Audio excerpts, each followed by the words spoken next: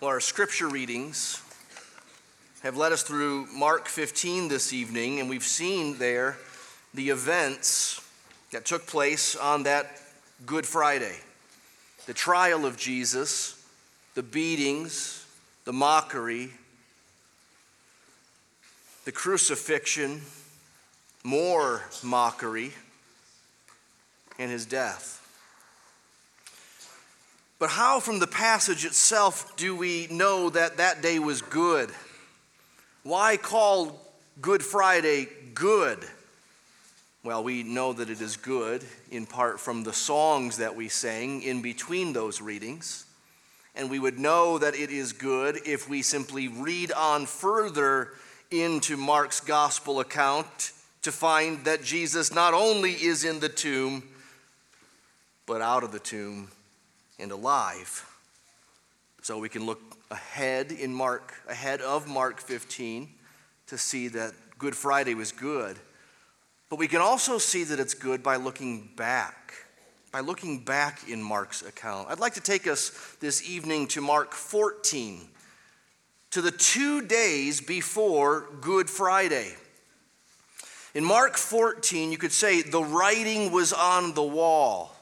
Do you know that saying from the book of Daniel? It's in our vocabulary today in our world. The writing is on the wall. It comes from the Bible.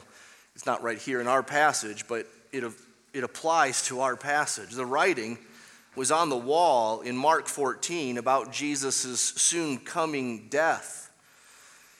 Of course, Jesus had predicted his death and resurrection several times before, notably chapter 8, chapter 9, chapter 10. I leave you to go hunting for the exact references where Jesus so poignantly and so clearly predicts his death and resurrection in Jerusalem. But certainly by chapter 14, that certainty of death is gaining ground. It's becoming more and more obvious and more inescapable. The writing is on the wall, and we could say, if the writing's on the wall, it's as if God has written it himself. So in Mark 14, we learn something about the goodness of that dark Friday by seeing God as the chief operator of these events, and Jesus not at all a helpless victim. The certainty of his death is not because the circumstances were growing out of his control, but the certainty of his death is because he was indeed in control and he had purposes for his death. So we'll also see in Mark 14 some of Jesus' own explanation of the meaning of the cross, the meaning of his death. What was it for? What did it accomplish? And what did it change? We don't actually find that in chapter 15. We find it in chapter 14 for one. Let's back up a couple of days before in Mark 14. And I'll tell you up front that the passage is going to take us into three rooms. We'll see the house of a leper. We'll see the chamber of the priests. And then, most importantly, the upper room. Read along with me if you have a Bible. Chapter 14 of Mark, starting in verse 1. It was now 2 days before the Passover and the Feast of Unleavened Bread. And the chief priests and the scribes were seeking how to arrest him by stealth and kill him. For they said, "Not during the feast, lest there be an uproar from the people." And while he was at Bethany in the house of Simon the leper, as he was reclining at table, a woman came with an alabaster flask of ointment of pure nard, very costly. And she broke the flask and poured it over his head. There were some who said to themselves indignantly, "Why was the ointment wasted like that? For this ointment could have been sold for more than 300 denarii and given to the poor." And they scolded her. But Jesus said, "Leave her alone. Why do you trouble her? She has done a beautiful thing to me. For you always have the poor with you, and whenever you want, you can do good for them. But you will not always have me. She has done what she could. She has anointed my body beforehand for burial. And truly I say to you, Wherever the gospel is proclaimed in the whole world, what she has done will be told in memory of her."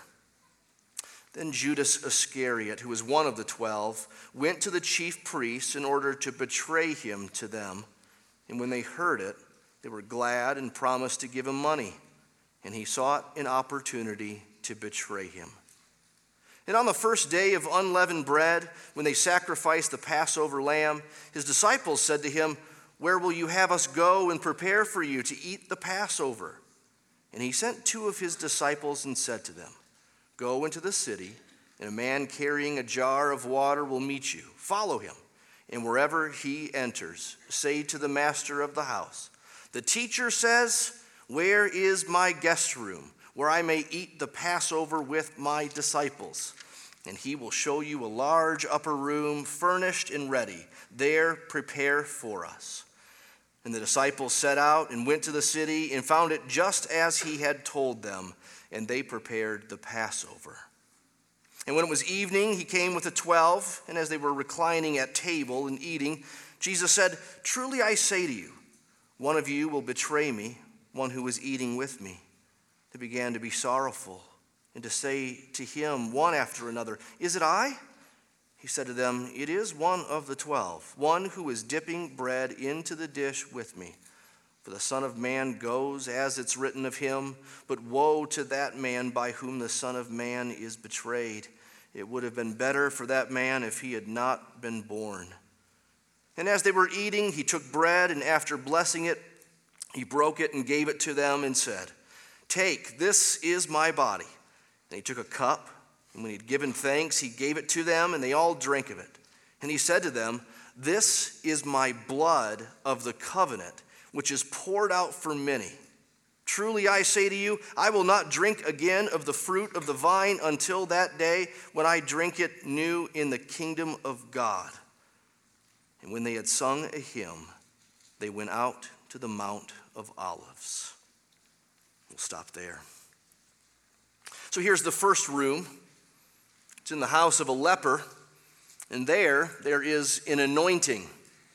An anointing. Before we get to that anointing, though, which was itself shocking and scandalous, we have a bit of a shocking and scandalous thing just with the place in which this happens. We're told this is in the house of Simon the leper. You see, in the Old Testament, leprosy made someone ceremonially unclean. In fact, those who touched a leper would themselves become unclean. In fact, those who touched where a leper touched would also themselves become unclean, even if they didn't catch the leprosy. Lepers in those days were required by law to yell out through the city, "Unclean, unclean," just to warn everyone around them that they, needed to get out of the way. But we learn pretty early on in Matthew's account of Jesus that this clean and unclean thing doesn't quite apply to Jesus. In Matthew 8, there a leper reaches out to touch Jesus that he might be healed by Jesus. And what will happen? Will Jesus backhand him? Will Jesus do a dance like he got some bugs on him? No, Jesus doesn't do any of that, and neither does he get leprosy, and neither is he unclean.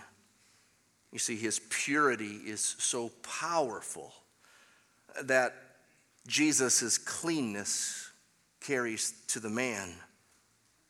Jesus makes the unclean clean. He heals the man of his leprosy.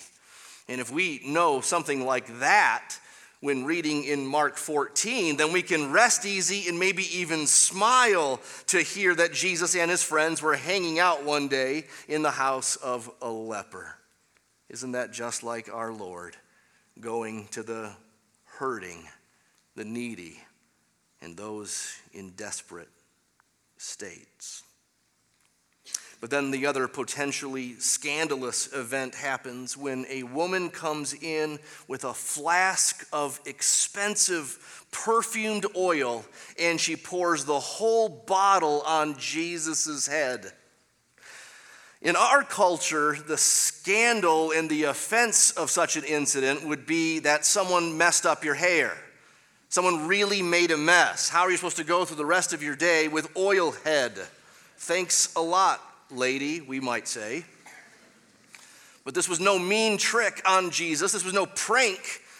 This was an effusive and extravagant way to honor him and bless him. The flask of oil, we're told, is worth something like 300 denarii. That is 300 days of a day's wage. So this might be $30,000 in our money today. And so the disciples think that her act is careless and senseless and a waste. They say essentially, hey lady, $30,000 goes a long way towards helping the poor. But Jesus says she has done a beautiful thing. And what's more, he says, verse 8, she has anointed my body beforehand for burial. I don't think she knew that she was doing it for that purpose. I think she likely only meant to portray extravagant and expensive honor. But Jesus takes the opportunity to once again remind his disciples that he is about to die. The writing is on the wall in the oil dripping down his face. And then Jesus adds these truly remarkable words in verse 9. Wherever the gospel is proclaimed in the whole world, what she has done will be told in memory of her. Now, I don't think this is hyper literal in that every time the gospel, the good news of Jesus' death and resurrection for the forgiveness of sins is proclaimed anywhere in the world, people should use her story. And that's not it. For one, it's just here in Mark, and so every time Mark is read all over the world, her story is told and she is sort of honored. But maybe more to the point is Jesus saying, whenever the gospel is proclaimed in all the world. So why is Friday good? Well, because it's not going to end in death. It's not going to end in burial. This is not the high point. This woman pouring out $30,000 of perfume on Jesus. The gospel will be proclaimed in the whole world. Now, secondly, let's go into the chambers of the priests with Judas, who's there for betrayal. Remember from verse 1, the religious leaders were seeking how to arrest Jesus by stealth and kill him. And they get their opportunity in verse 10 when Judas shows up into their chambers. And he's looking for money, and he's looking for opportunity. And they find with Judas a good deal. They promised to give him money. They were glad, and Judas began to seek the opportunity to betray him. Again, the writing is on the wall. This conspiracy to arrest Jesus and have him killed was long ago mentioned. We would hear it all through Mark if we were reading carefully, even back as early as chapter 2. But now it's growing, this scheme, this conspiracy, this plot is spreading. Now someone on the inside, not just the outside, one of Jesus' own men joins in on the plot. And we might think here that maybe this is spinning out of control.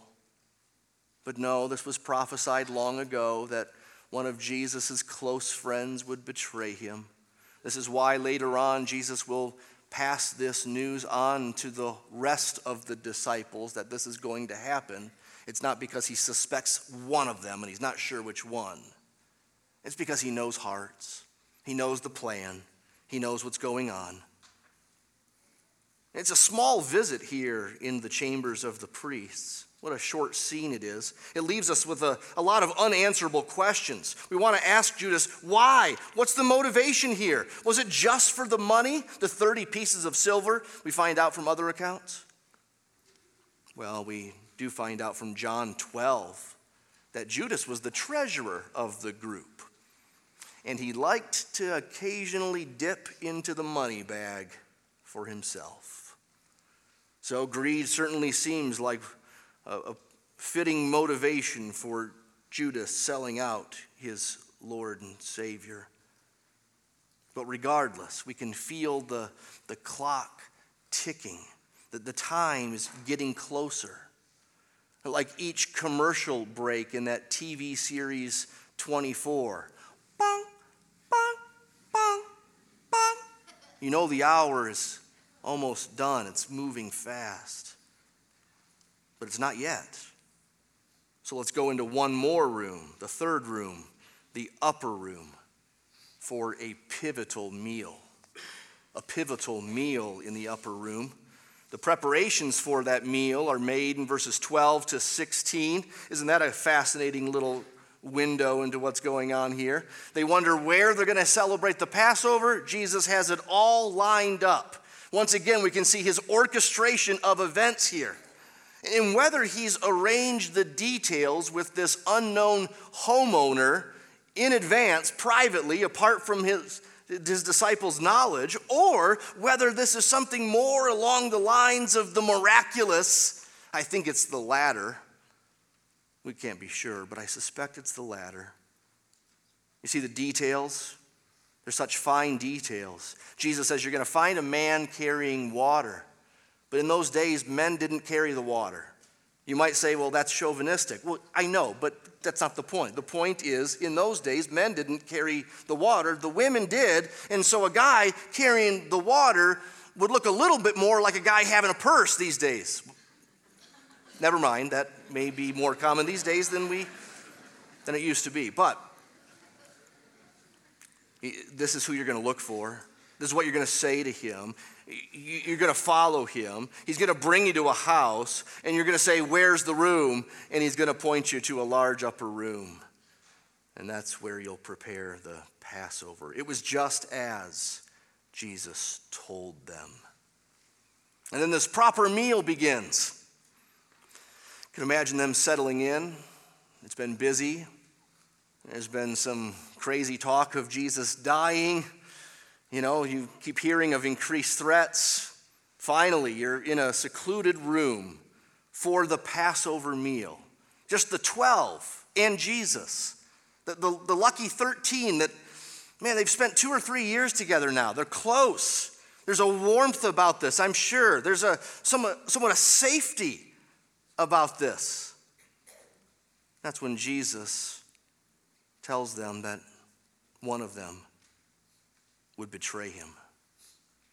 Now, we could talk more about that betrayal, talk more about the disciples' reaction to the betrayal. But let's get to the Passover itself, because that's the main purpose. I don't know if you noticed that, but the word Passover is all over this passage. It's in verse 1, and then it's twice in verse 12, and then in verse 14, and then in verse 16. This is Passover. What was the Passover? Well, for those of us who were here on Sunday morning and you've been with us in recent days, we've been studying the book of Exodus together.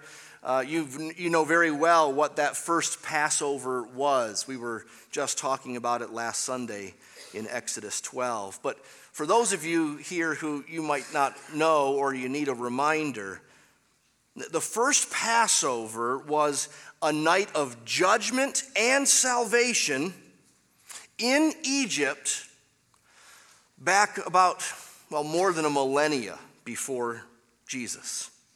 You see, back then, God had warned one night that he was going to come through the land in judgment.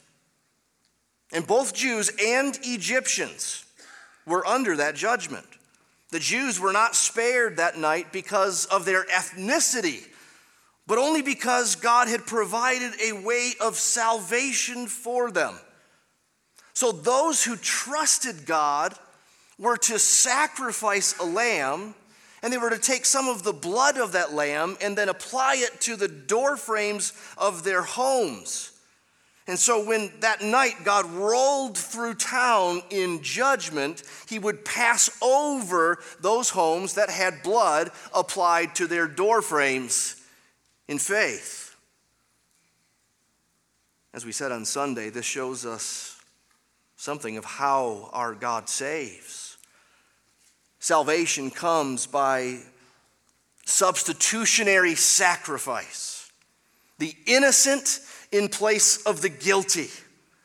So God saves not by looking the other way, sweeping things under the rug, or giving the most optimistic interpretation of your intentions and motives.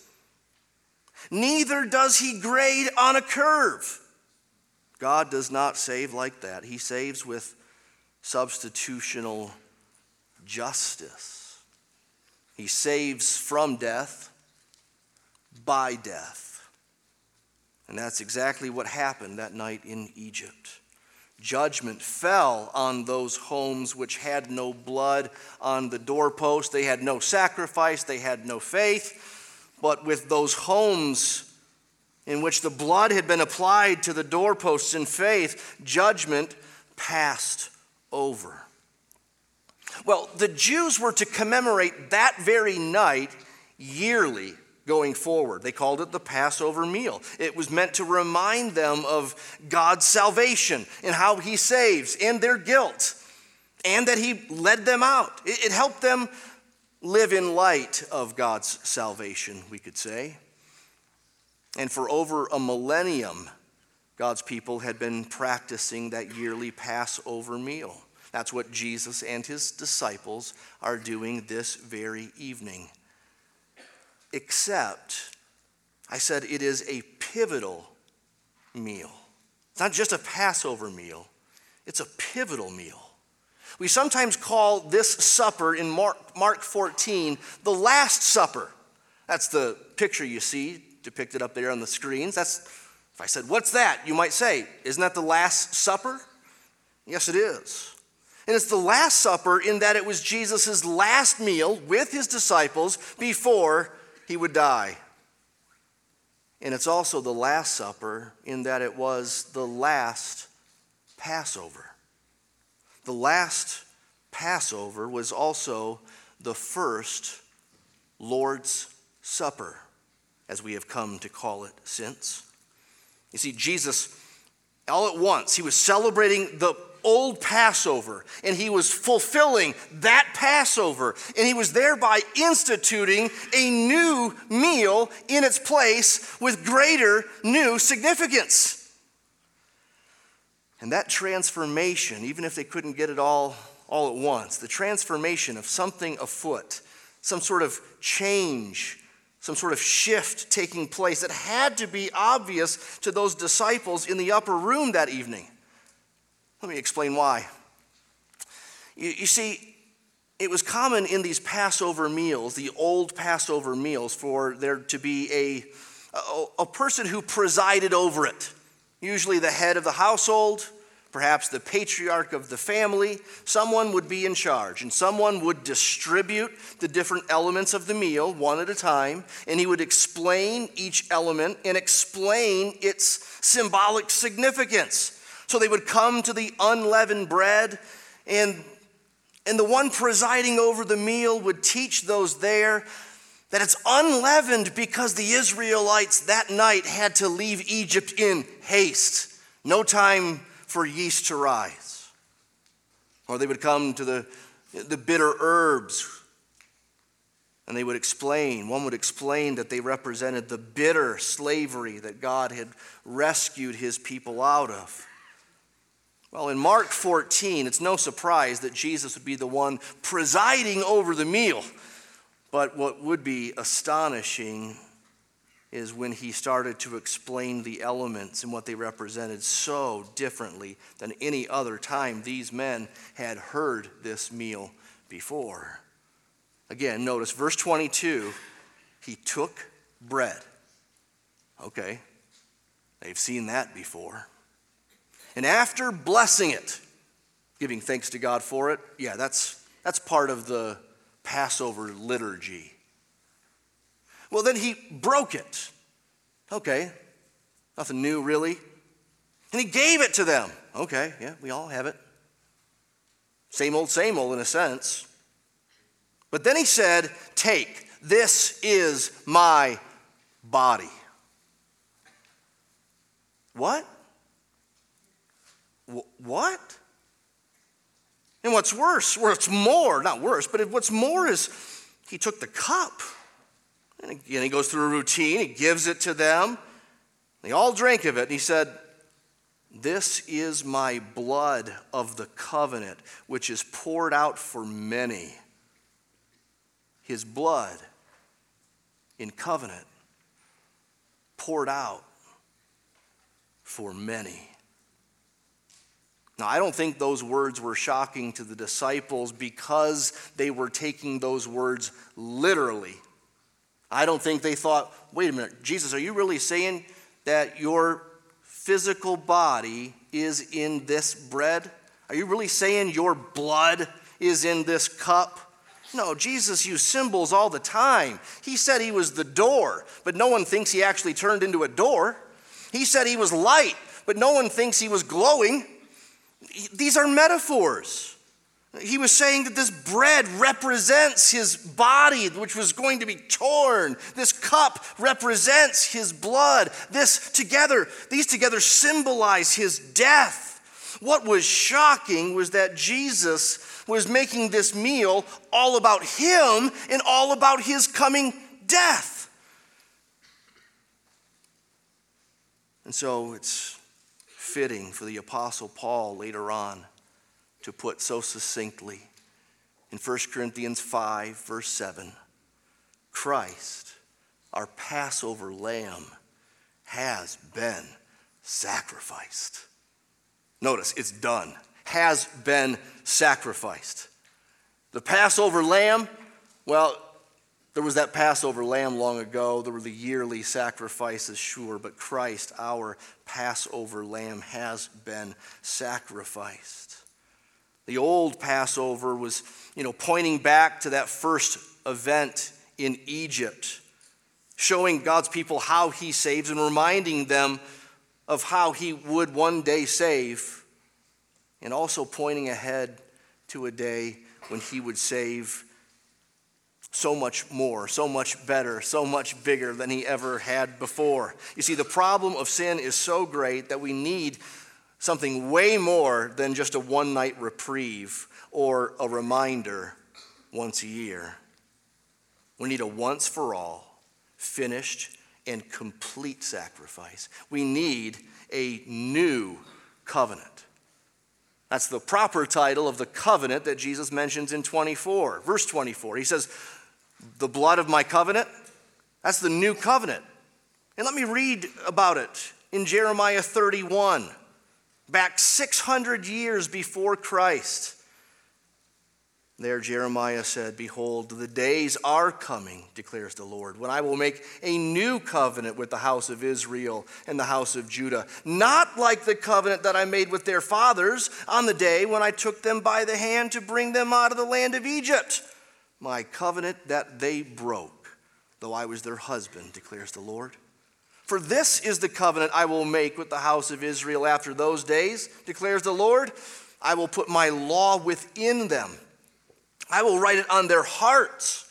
I will be their God, and they shall be my people. For I will forgive their iniquity, and I will remember their sin no more.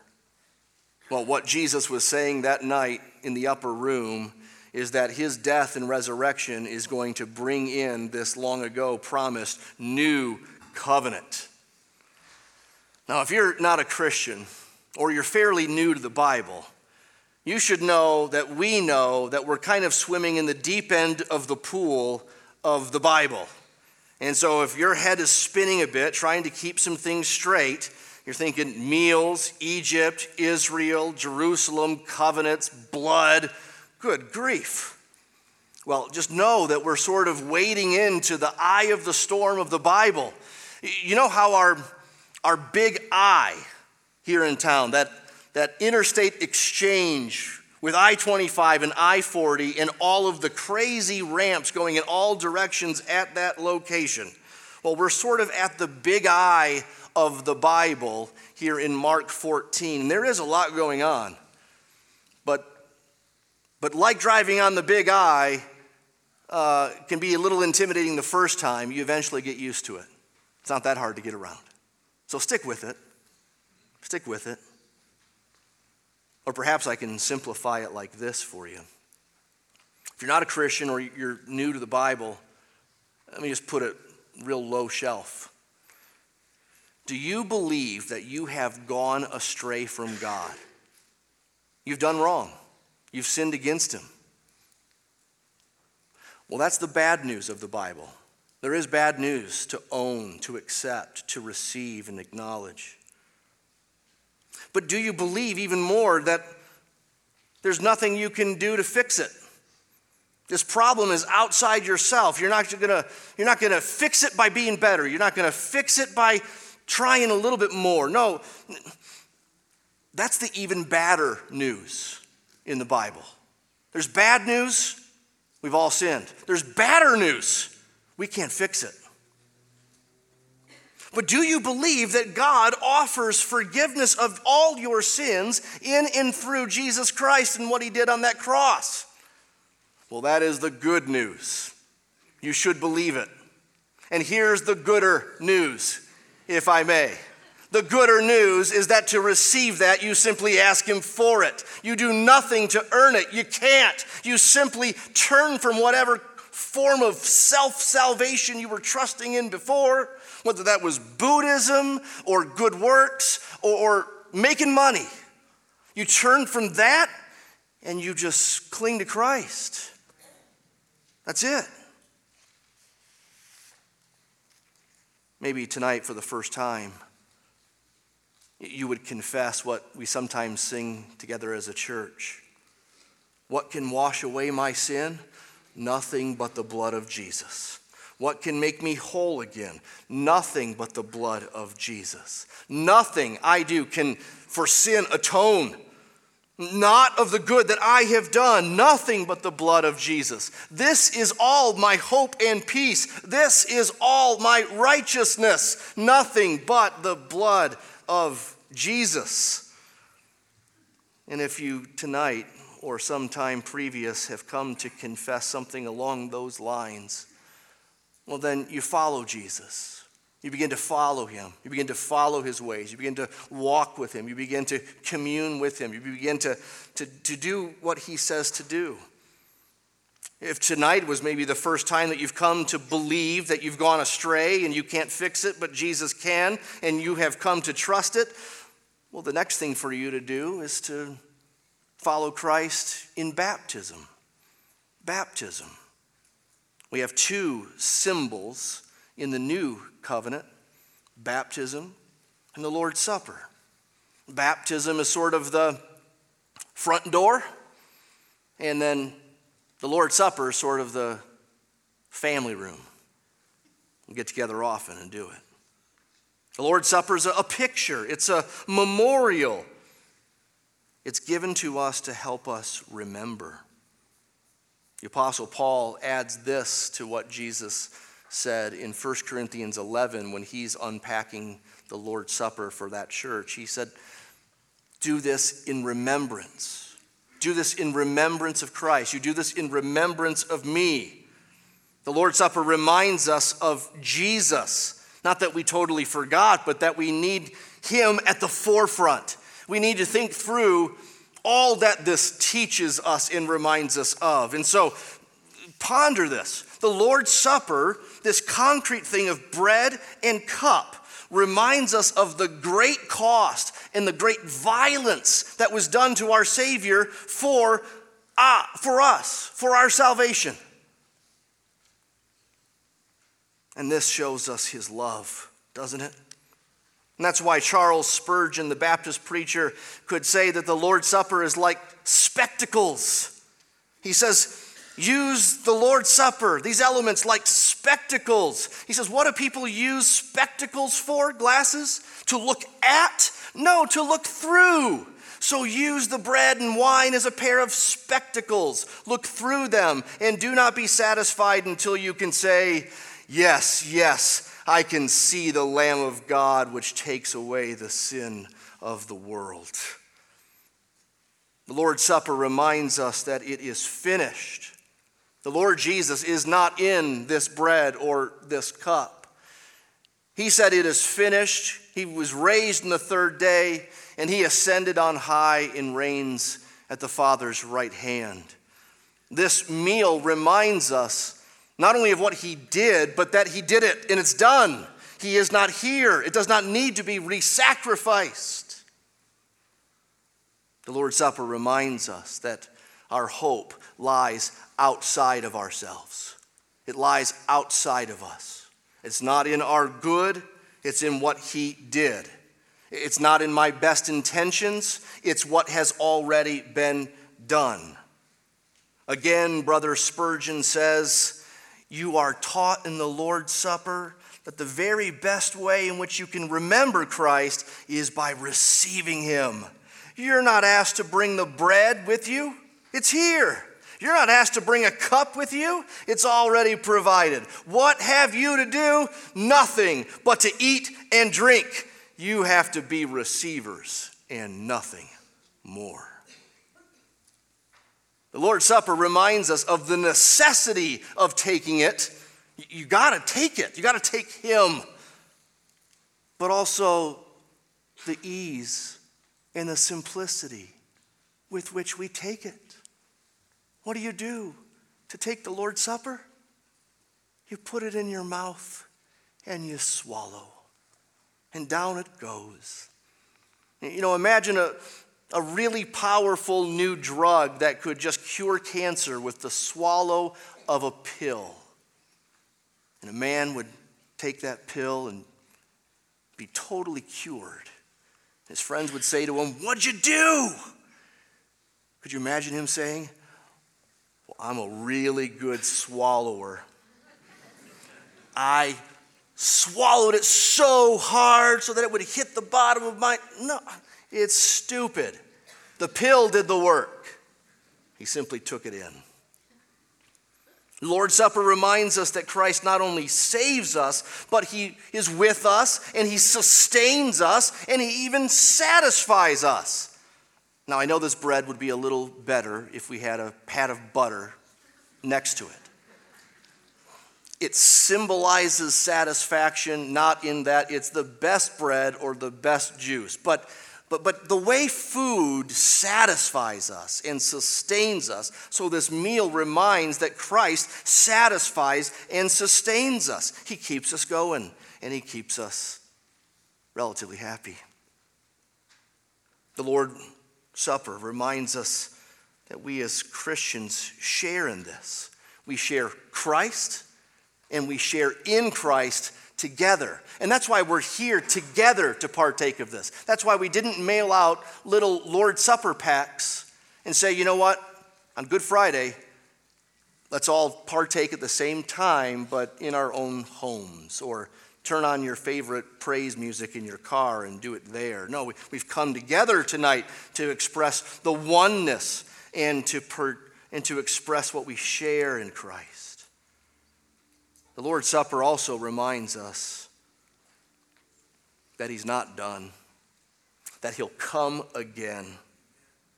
In Paul's account of 1 Corinthians 11, he says, we proclaim the Lord's death when we do this until he comes.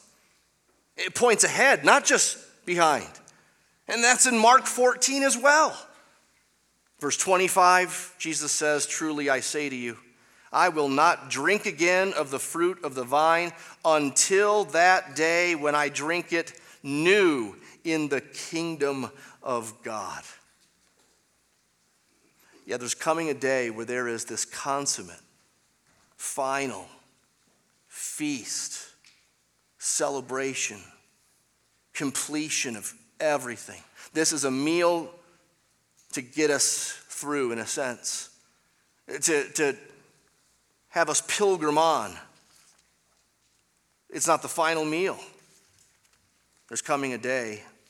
Isaiah 25 talks about it, among other places, where there will be a great feast with all the peoples of the world. And God's glory will swallow up the mountain, and he will swallow up death forever. He'll wipe away every tear from our faces. He'll take away our reproach.